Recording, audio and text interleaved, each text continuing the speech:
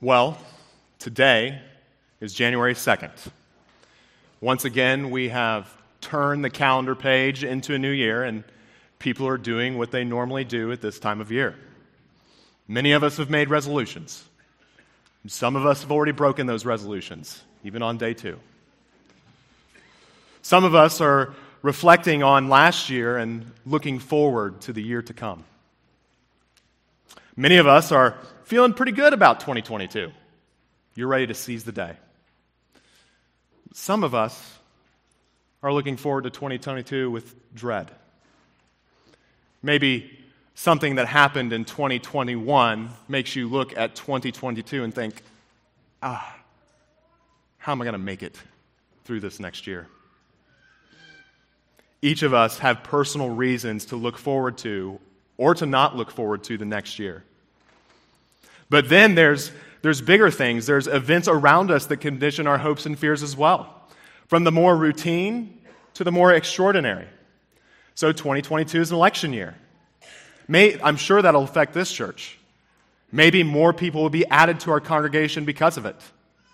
Maybe some of us will leave because of it. And things that happened in previous years continue to affect us as a congregation and the world at large. I think of the U.S. leaving Afghanistan in 2021. I know of many people among our congregation still feeling the effects of that withdrawal and feeling it in various ways. I expect that the effects of that withdrawal will continue into 2022. And then, of course, there was a virus that reared its ugly head at the end of 2019, and we're still dealing with it today.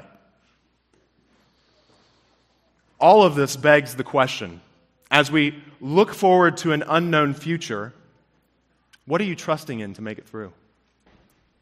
And what is your end goal? Regardless of what any of us face in 2022, it is a year that we will all have to pass through in one way or another, should the Lord tarry. And regardless of what we face, to what end are we passing through this year? What is the end goal? As Christians, a new year should remind us that our goal is none other than the celestial city, heaven, where King Jesus dwells and waits for his people. And this is what we just sang about in singing, "Nearer, my God, to thee." Oh, that we could be nearer to him. But how are we going to get there? How are we going to pass through 2022? And what's going to help us stay on the path to that fair land? These questions bring us to our Bible passage today, Isaiah 28. So go ahead and turn there in your Bible.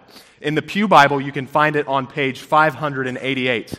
And while you're turning there, I'll give some historical background on what's going on in the text.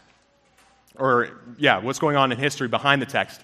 And I'll also give a brief overview of Isaiah because Isaiah 28 starts a brand new section in the book. The prophet Isaiah lived in some of the most turbulent times in Israel's history. Remember, in Exodus, God saved the Hebrews from Egypt and brought them into the Promised Land.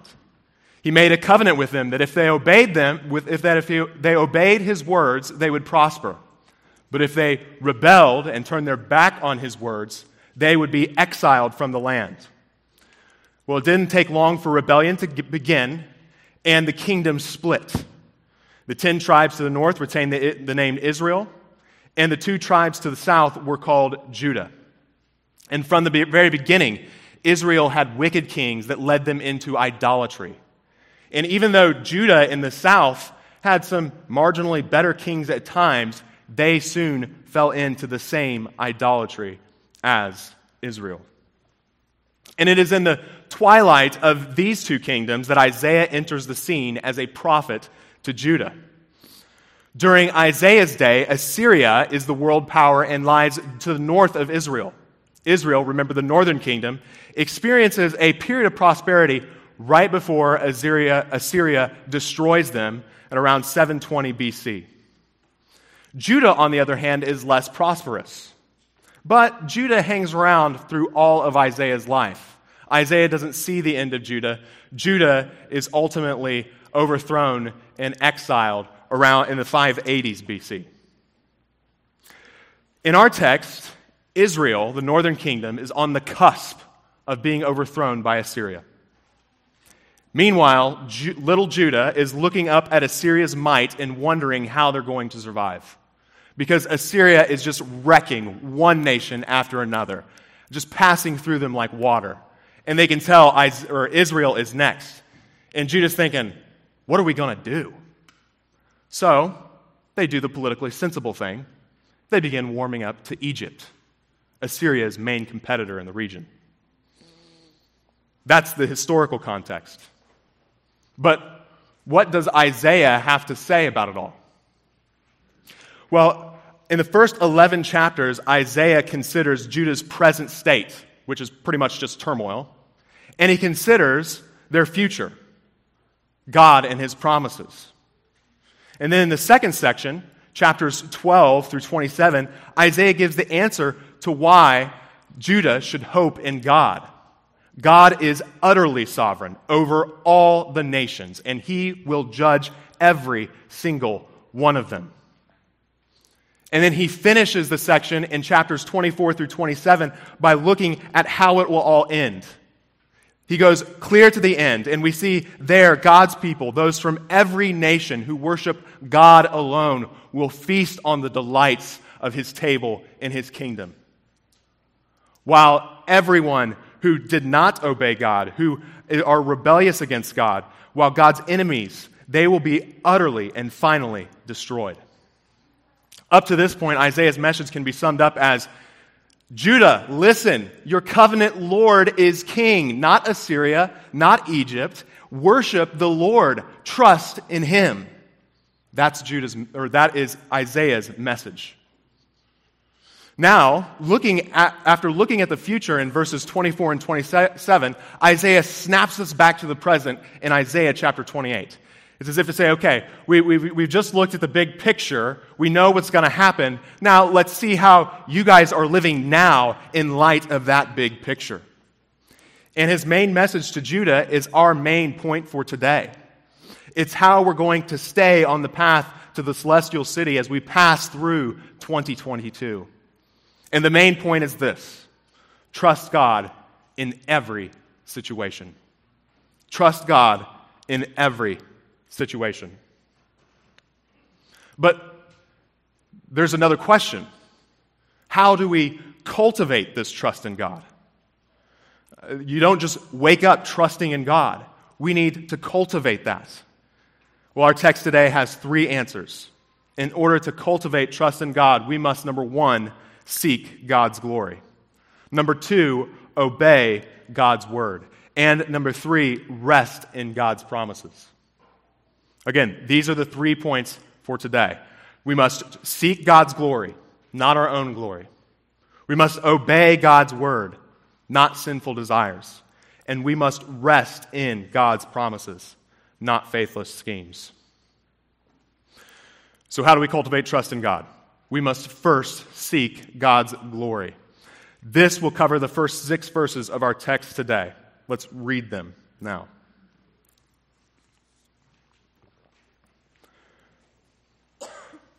Ah, the proud crown of the drunkards of Ephraim, and the fading flower of its glorious beauty, which is on the head of the rich valley of those overcome with wine. Behold, the Lord has one who is mighty and strong, like a storm of hail, a destroying tempest, like a storm of mighty, overflowing waters. He casts down to the earth with his hand. The proud crown of the drunkards of Ephraim will be trodden underfoot, and the fading flower of its glorious beauty, which is on the head of the rich valley, will be like a first-ripe fig before summer. When someone sees it, he swallows it as soon as it is in his hand. In that day, the Lord of hosts will be a crown of glory and a diadem of beauty to the remnant of his people, and a spirit of justice to him who sits in judgment, and strength to those who turn back the battle at the gate. So in these first 6 verses, we read of the trampling of the proud crown of the drunkards of Ephraim. Now, Ephraim is another name for the northern kingdom, Israel. And the proud crown would have been understood to be the Samaria, the city Samaria, the hilltop capital of Israel. We read that Samaria sets upon the head of the rich valley. Samaria is the proud crown. Here Isaiah is saying that the city of Samaria will be destroyed and the kingdom of Israel will be overthrown. And the state of Israel is compared to a drunken revel. There's a beautiful crown on their heads at the beginning of the night, and it ends with that crown being trampled underfoot. At the beginning of the evening, all the revelers looked so beautiful and so clean. But as the evening wore on, and more drink was had, and they became more intoxicated, the beauty ceased. Glory turns to disgrace. The storm comes, and the crowns of the revelers are trampled in the mud. And we read that this falling and trampling is from the Lord. He sends one who will destroy Samaria, swallowing the city like a piece of small fruit. We already know who this one is from Isaiah chapter 8. He identifies this one as Assyria. And what do we make of the drunkenness? There's just a ton of drunkenness in this passage. Well, it has a double meaning. Here, there is no doubt that Isaiah is referring to physical drunkenness and denouncing that. But he's primarily referring to spiritual drunkenness, the kind of spiritual drunkenness that comes from pride. Notice that these drunkards value their proud, beautiful, and glorious crown. And after all, drunkenness itself stems from pride. The one who gets drunk says things like, one more won't hurt, I'm in complete control. Or, I've worked hard this week, I deserve to feel good. And drunkenness often leads to selfish decisions and destructive acts.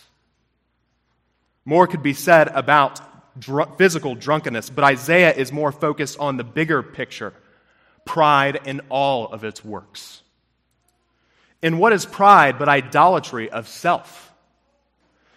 Israel had turned from worshiping their covenant Lord and began worshiping themselves. After all, they had been prosperous. They seemed to be doing well. But instead of glorying in the most glorious one, they gloried in themselves. And this is the effect of pride. It's like drunkenness. It deadens our spiritual senses. It makes us so that we're unable to be corrected.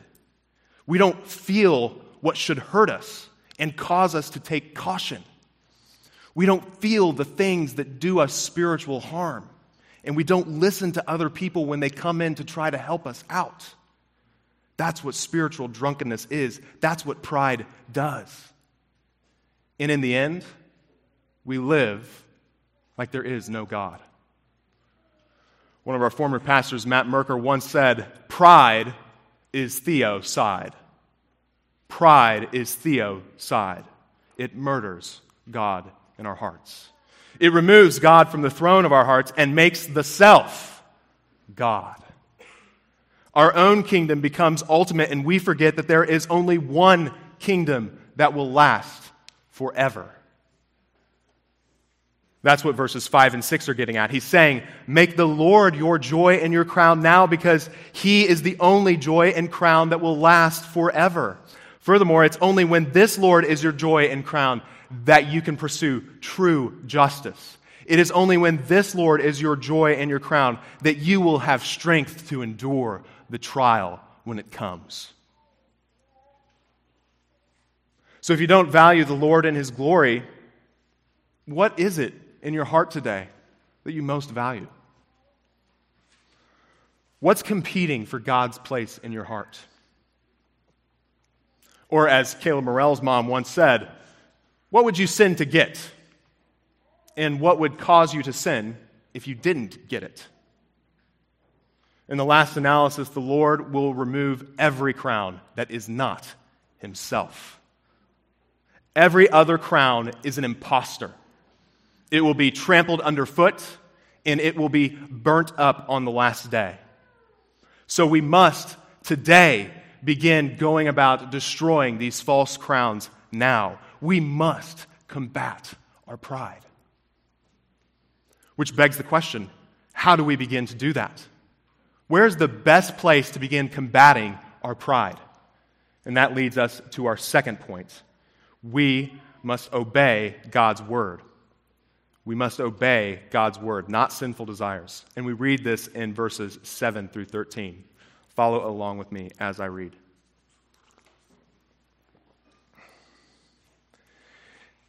These also reel with wine and stagger with strong drink. The priest and the prophet reel with strong drink. They are swallowed by wine. They stagger with strong drink. They reel in vision. They stumble in giving judgment. For all tables are full of filthy vomit, with no space left. To whom will he teach knowledge, and to whom will he explain the message? Those who are weaned from the milk, those taken from the breast? For it is precept upon precept, precept upon precept, line upon line upon line, here a little, there a little. For by a people of strange lips and with a foreign tongue, the Lord will speak to these people, to whom he has said, this is rest, give rest to the weary, and this is repose. Yet they would not hear. And the word of the Lord will be to them precept upon precept, precept upon precept, line upon line upon line, here a little, there a little, that they may go and fall backward and be broken and snared and taken. Here we read just how far the spiritual rot goes. The priest and the prophet, those who were tasked to deliver and apply the message of God to the people of Israel, are drunk as well. In verse 8, we have that graphic picture of the end of all their revelry. Utter degradation. They have traded feasting on at the table with the Lord for tables full of filthy vomit. And look right in the middle at verse 7 there. It says that they are swallowed by wine. The thing that they consume so much of ultimately consumes them. They have become enslaved to their own hype. They are unable to function. It says that they reel in vision. They stumble in giving judgment. The stewards of God's revelation to the people have been incapacitated. Then in their pride, the priests and the prophets mock the word of God as being fit only for little children in verses 9 and 10. This is emphasized by repeated phrases, precept upon precept and line upon line. The underlying Hebrew resembles actual Hebrew words, but it's more likely they are imitating the simple sounds that parents make to their children. In Hebrew, it sounds like tzav latzav, tzav latzav, kav lakav, kav lakav. Nonsense. Too simple. The point is this. They are saying that they are too advanced to be corrected by something so simple. We have attained a higher understanding and a more enlightened way of life. And coming from the guys filling up tables with barf, the irony is just staggering and sad. The Lord then responds in verses 11 through 13 by saying, guess what? Since you guys have rejected this simple, understandable word that I have labored so hard to give you, you guys will now be hearing my words, but not through a language that you can understand. You will be taught not by words that you can understand, but you will be taught by the whips of the Assyrian taskmasters when they come and take you. The message of these verses is clear. Obey God's word and obey all of it. Verse 12 says that true rest and true peace comes from trusting in and following the word of the Lord. Or you could think of obeying God's word as a path. We should pay attention to the path and get to know its boundaries well. We should stay on that path even if it seems to be leading us to uncomfortable and dangerous places, because that path is trustworthy. We should stay on the path even if there is a stop off the path that looks inviting or enlightening or really popular as all sorts of people flock to it. No, we should stay on the path regardless of what it might look like, because off of that path are where snares and robbers and cliffs are hidden, as we read in verse 13. We should never stop rehearsing the basic truths of Scripture, CHBC. We never graduate from the basics. So read the Bible and come and listen when it's preached. And this is a great reason to sign up for childcare and Praise Factory. Not because we need volunteers for childcare and Praise Factory, though there is that too. You should sign up for childcare and Praise Factory because it is there where the very basics of the Christian faith are rehearsed week in and week out. And even if you're an adult, you can learn. I'll never forget working in the 2-year-old room years ago, and for a straight month, the big question of the month was, can anybody tell me what the Lord is like? And the answer was, He's not like anyone else. And then we sang the song, oh Lord, there is no God like you. Oh Lord, there is no God like you. 1 Kings 8:23. And I'm betting that some of you guys know that song too. What's the point? Well, the point is, for a straight month, I had that burnt and seared into my brain. And you know what? I am never going to forget that there is no one like God. And we laugh. It's such a simple truth that even 2-year-olds can begin to understand. But friends, this is where everyone begins to go wrong on God. Christians and non-Christians alike begin to think that they're the ones that define God, and they redefine God in an image that looks more like man. Christians and non-Christians. Friends, some of the greatest heresies known to mankind from some of the most brilliant thinkers of all time have gone wrong at this very point. No one is like God. And there is wrong teaching today that still exists because, at this very point, we've missed. No one is like God. Volunteer for childcare and learn what God is like. And before I move on from this point, I would like to say a word to my fellow elders. Notice that the worst descriptions of drunkenness talked about in these first 13 verses. And notice that most of this chapter is aimed at the leaders and spiritual leaders of the people of Israel. Isaiah would seem to indicate that the priests and the prophets are the fount of this drunkenness. Brothers, never cease to submit yourselves to God's word in humility.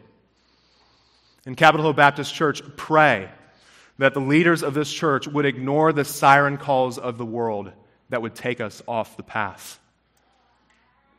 Pray that your leaders would rely on Scripture, and you yourself work hard to rely on Scripture.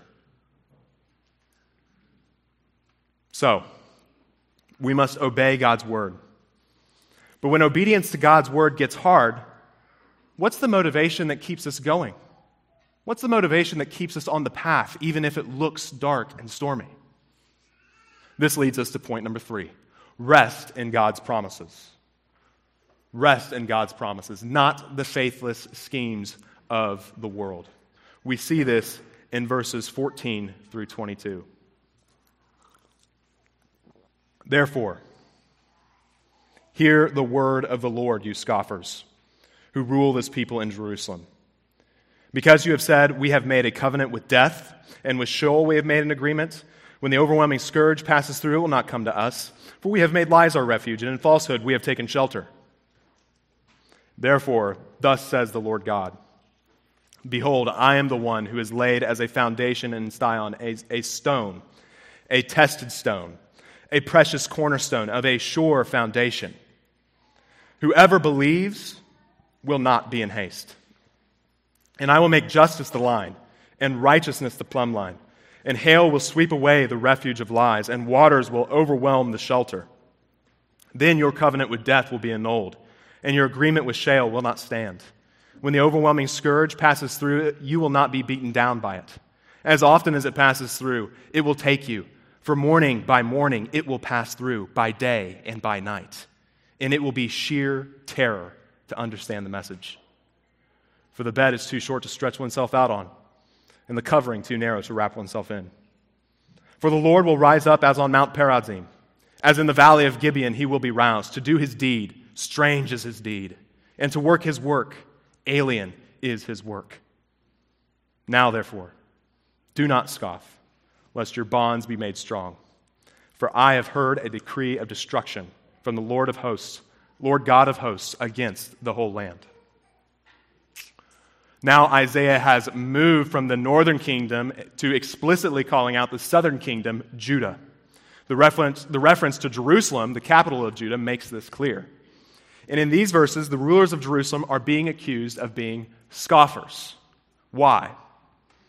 Well, Judah is looking to the coming judgment of their northern brother, and rather than trusting in the Lord, they have decided to do away with his promises, hedge their bets, and begin making an alliance with Egypt. Isaiah mentions this alliance in chapter 30. And this alliance is what the covenant with death refers to in verse 15. And it is for this covenant of death that judgment is coming in verses 17 through 22. Which begs the question, why would a simple political alliance be characterized by a covenant with death? And the reason is that Isaiah is pointing out that Judah and Israel, both of them, have failed in one of their most basic and most important tasks that was given to them, remembering. Let me just take a step back right now, and we'll look at the book of Deuteronomy. Don't turn there. We don't have enough time to read all the passages. But in order to understand why he would call this a covenant with death, we need to understand a little bit about the book of Deuteronomy. Deuteronomy is Moses' final message to the Hebrews just before they enter the Promised Land. And he's giving them final instructions. And in the book, one of Moses' constant refrains is, "Take care lest ye forget." And then in chapter 8, he warns them that if they forget, he will judge them like the rest of the nations. In chapter 28, Moses says that if they forget, the Lord will bring upon them again all the diseases of Egypt. And later, that they will ultimately, if they forget, offer themselves up as slaves to Egypt, the same nation that once enslaved them. And then finally, at the end, in chapter 30, Moses says, "See, I set before you today life and death. Choose life, that you may live long in the land." If you want to read many of these passages, you can find it in chapter 5 through 11 of Deuteronomy, and then chapters 28 through 32. So what is Isaiah saying to Judah here? He is telling Judah that they have chosen death. And he's telling them that something of an anti-Exodus will happen if they continue to scoff. Isaiah is telling Judah that their pursuit of an alliance with Egypt shows that they have forgotten these warnings, and they're no longer resting in the Lord who was so miraculously faithful to them throughout the ages. Notice the hail and the water in this passage sounds a lot like the plagues of Egypt. And then look at the overwhelming whip and the overwhelming scourge that passes in verses 15, 18, and 19. What will it do? It will pass through. Judah will not escape the judgment of God as they did when it passed over them in Egypt. No, it will pass through, and it will pass through again and again and again. By day and by night, it will pass through. There will be no escaping this judgment. If they continue on this path, the Lord will continue to judge them, just like he did the rest of the nations. He will reverse his saving acts on their behalf. And this is what the reference to Perazim and Gibeon are in verse 21. They are places where the Lord miraculously defeated Israel's enemies, and now he would become their enemy. So friends, what does this matter for us? Well, we see here that Judah is trusting in someone other than the Lord. What promises are you looking to for safety and security today? Maybe you think, if I just get that job, then I can rest. Or if you're young in this city, one day I'll own a house and then I'll have it made. Or maybe you're thinking, if I can just make it to retirement, then I'll rest. Fill in the blank. I will rest easy once blank. What would you put there? What if that thing never comes? Or maybe it will come. Or maybe you're sitting there and you have that thing now. What then? Every foundation this world has to offer is like a house of cards. In the time that it takes to breathe, the surest foundation can crumble to the ground. Your savings account can disappear. A relationship can fall apart. Your dream job can be terminated. And a life can be ended. Every promise that this world has to offer will end in death because it doesn't last beyond the grave. So that leaves us with another question. What can be hoped in? Who can provide the peace and security that we need? Well, our text has that answer in verse 16. Look there again. Therefore, thus says the Lord God, behold, I am the one who has laid as a foundation in Zion a stone, a tested stone, a precious cornerstone of a sure foundation. Whoever believes will not be in haste. The Lord says here that there is a foundation they can rest on. They don't have to go to Egypt. They don't have to be afraid of Assyria. They do not need to scramble for sure footing or for cover because they can trust in this stone. That's what that meaning, what the meaning of the word is, in haste is. They don't need to scramble. This stone is none other than the Lord and His promises. The entire Old Testament refers to God as being the rock. So Deuteronomy 32:4 says, the rock, His work is perfect, for all His ways are justice, a God of faithfulness and without iniquity. Or Hannah prays in 1 Samuel 2, there is none holy like the Lord, for there is none besides you. There is no rock like our God. And then when the Lord delivers David, David prays in Psalm 18, I love you, O Lord, my strength. The Lord is my rock and my fortress and my deliverer, my God, my rock in whom I take refuge, my shield and the horn of my salvation, my stronghold. The Lord was ever the rock that God's people stood upon. He was ever the sure foundation for Israel. He was always going to be the shelter in which they hid. But here in Isaiah, there seems to be something new happening. There's building happening, and it seems to be pointing to a new phase of salvation. And we learn in the New Testament what this cornerstone is. It is none other than Jesus Christ, God in the flesh. God's people would no longer hope in a land, but they would hope in a person who lives in a different land, who lives in Emmanuel's land.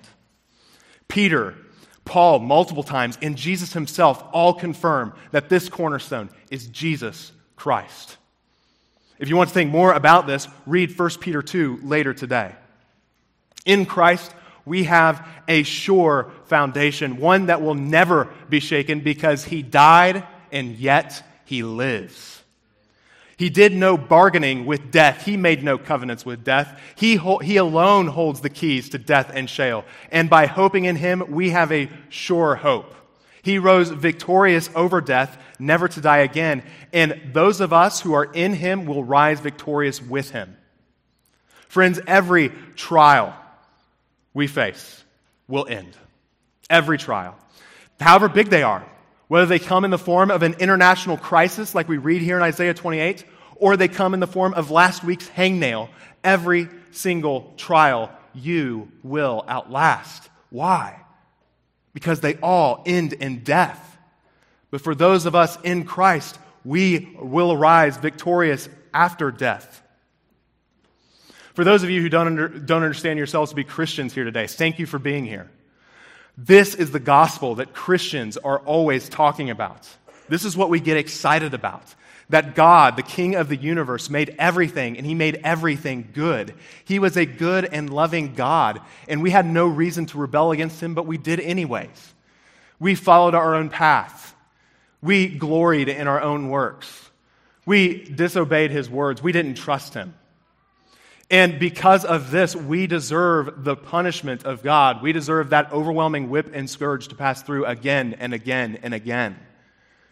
But God, being rich in mercy and love, sent his Son, Jesus Christ, who staggered and reeled as he swallowed the entire cup of God's wrath on our behalf. He took the overwhelming whip and the overwhelming scourge on our behalf. Whoever would repent of their sins and trust in this one Jesus, this cornerstone, this sure foundation. All of those who trust in Jesus will have victory over death. Death does not have the final word for us because it doesn't have the final word over him.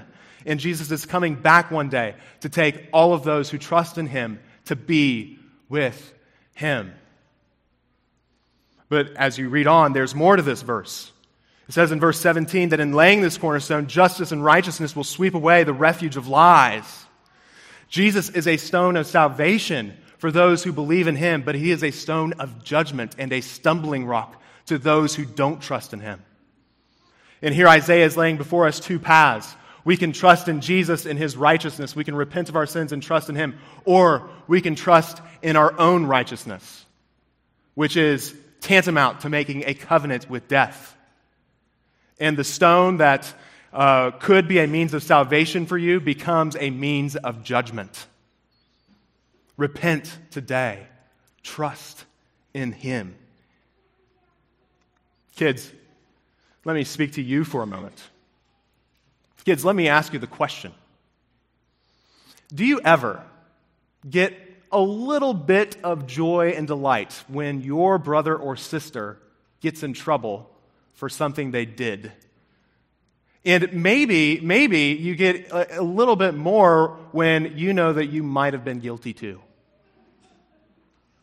I can remember my siblings and I almost made an art out of getting each other in trouble.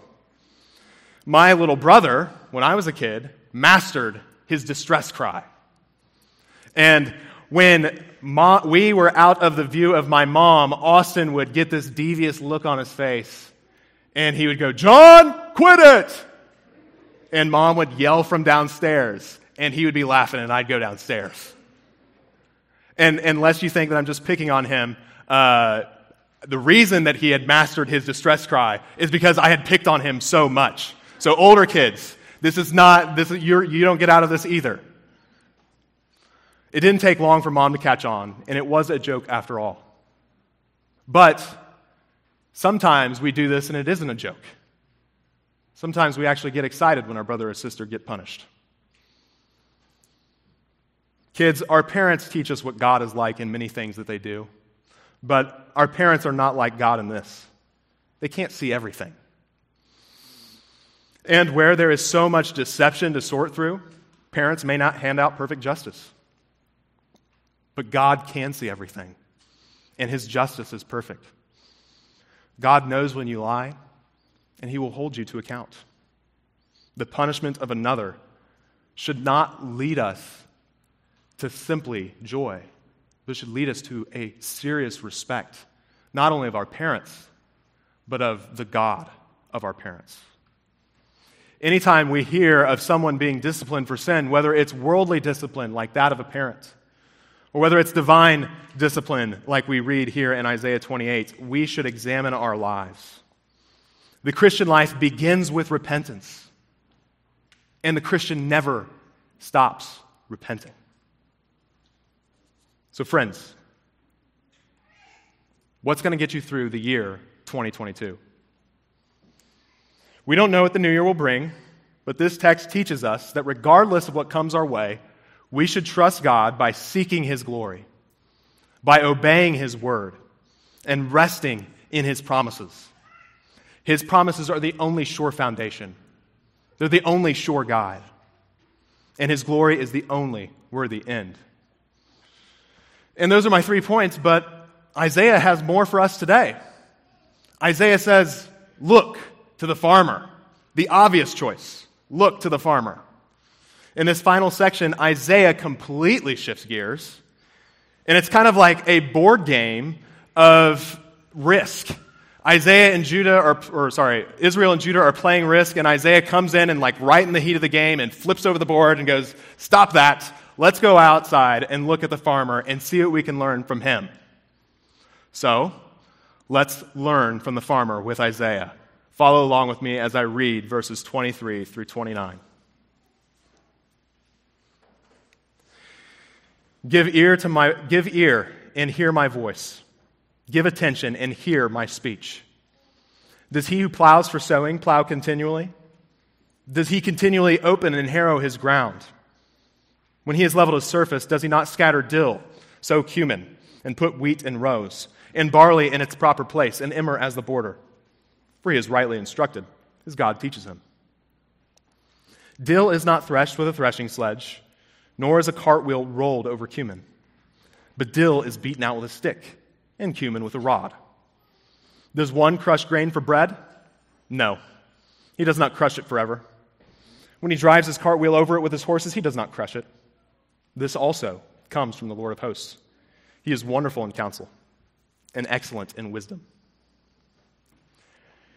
Here we read of a farmer who is plowing, harrowing, and sowing in verses 24 and 25. And then in verses 27 and 28, he moves on to the harvest time, harvesting and crushing. And the point here is that different crops require different care. Apple trees aren't harvested with a corn picker, and you don't plow under grapevines after you've picked the grapes. Each crop has its own seasonal rhythm. Each action has a purpose. And how does the farmer know this purpose? Verse 26, he is rightly instructed. It is God who teaches him. And in verse 29, this also comes from the Lord of hosts. He is wonderful in counsel and excellent in wisdom. This section doesn't get its own point because it's the main point that Isaiah is trying to make in all of this. It's what Isaiah is driving at. It is that we should trust God in every situation.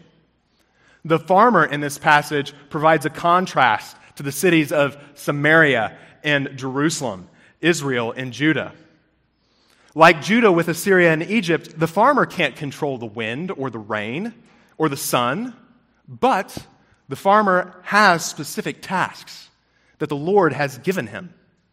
He gives attention to those basics, and he trusts that the Lord's wisdom is correct and that providence will provide. He does not try to play God by making it rain. No, that's the Lord's job. That's what Judah must do, and that's what we must do. How can we apply this wisdom of the farmer? Well, let me add on to Kevin's resolutions and give you a couple of suggestions. First, even though it's January 2nd, it's not too late to make a resolution. If you're looking for one, here it is. Just like the farmer just gave himself to the mastering the basics, give yourself to mastering the basics.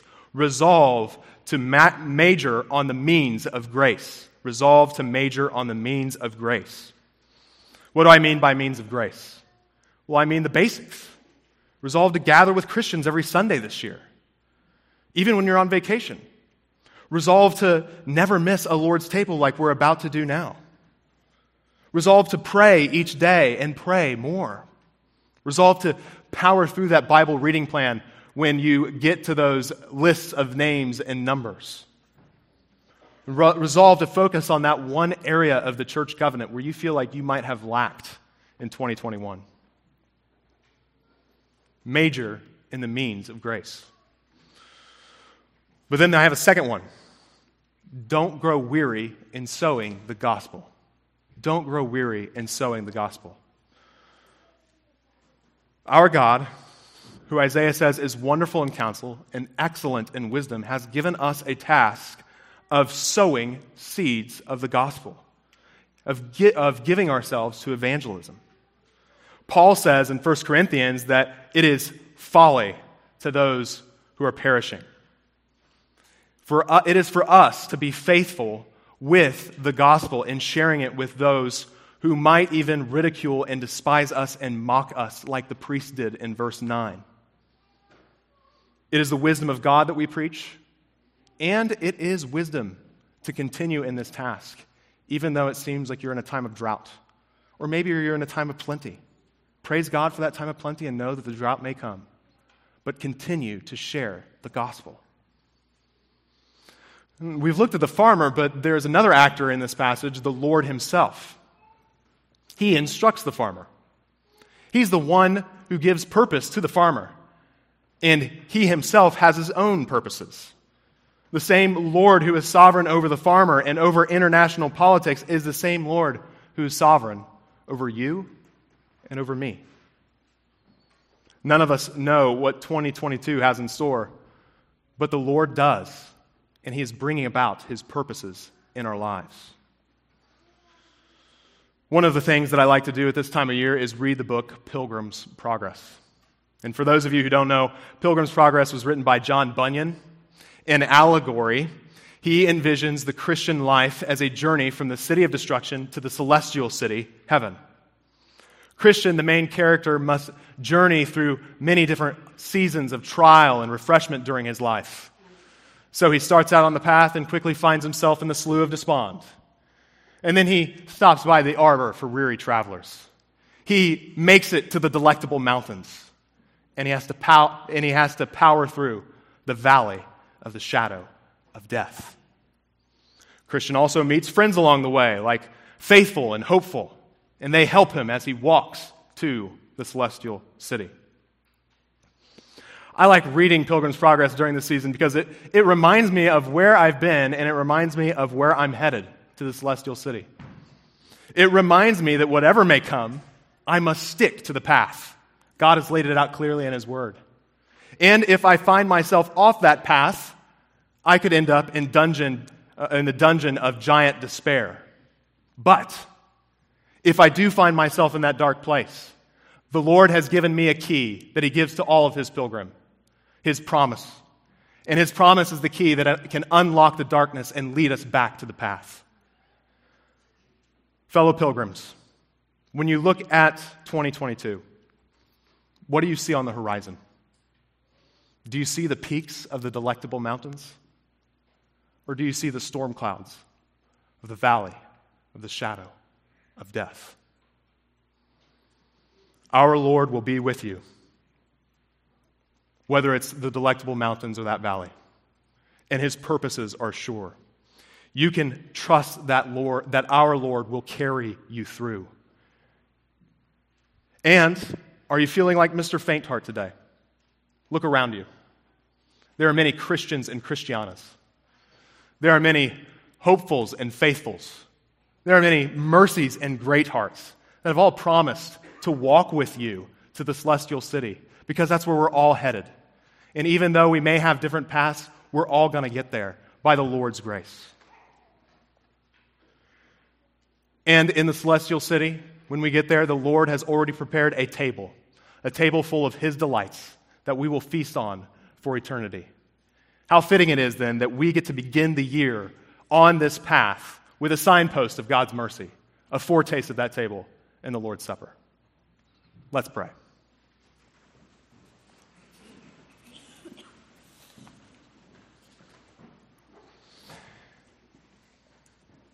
Dear Heavenly Father, You are good and You do good. We pray that You would help us to trust You, regardless of what this year may bring. Help us to remember Your promises. Help us to know and obey Your word. Help us to seek Your glory above all else. Lord, we pray that You would sustain us all until we stand around Your throne in heaven. In Jesus' name, amen.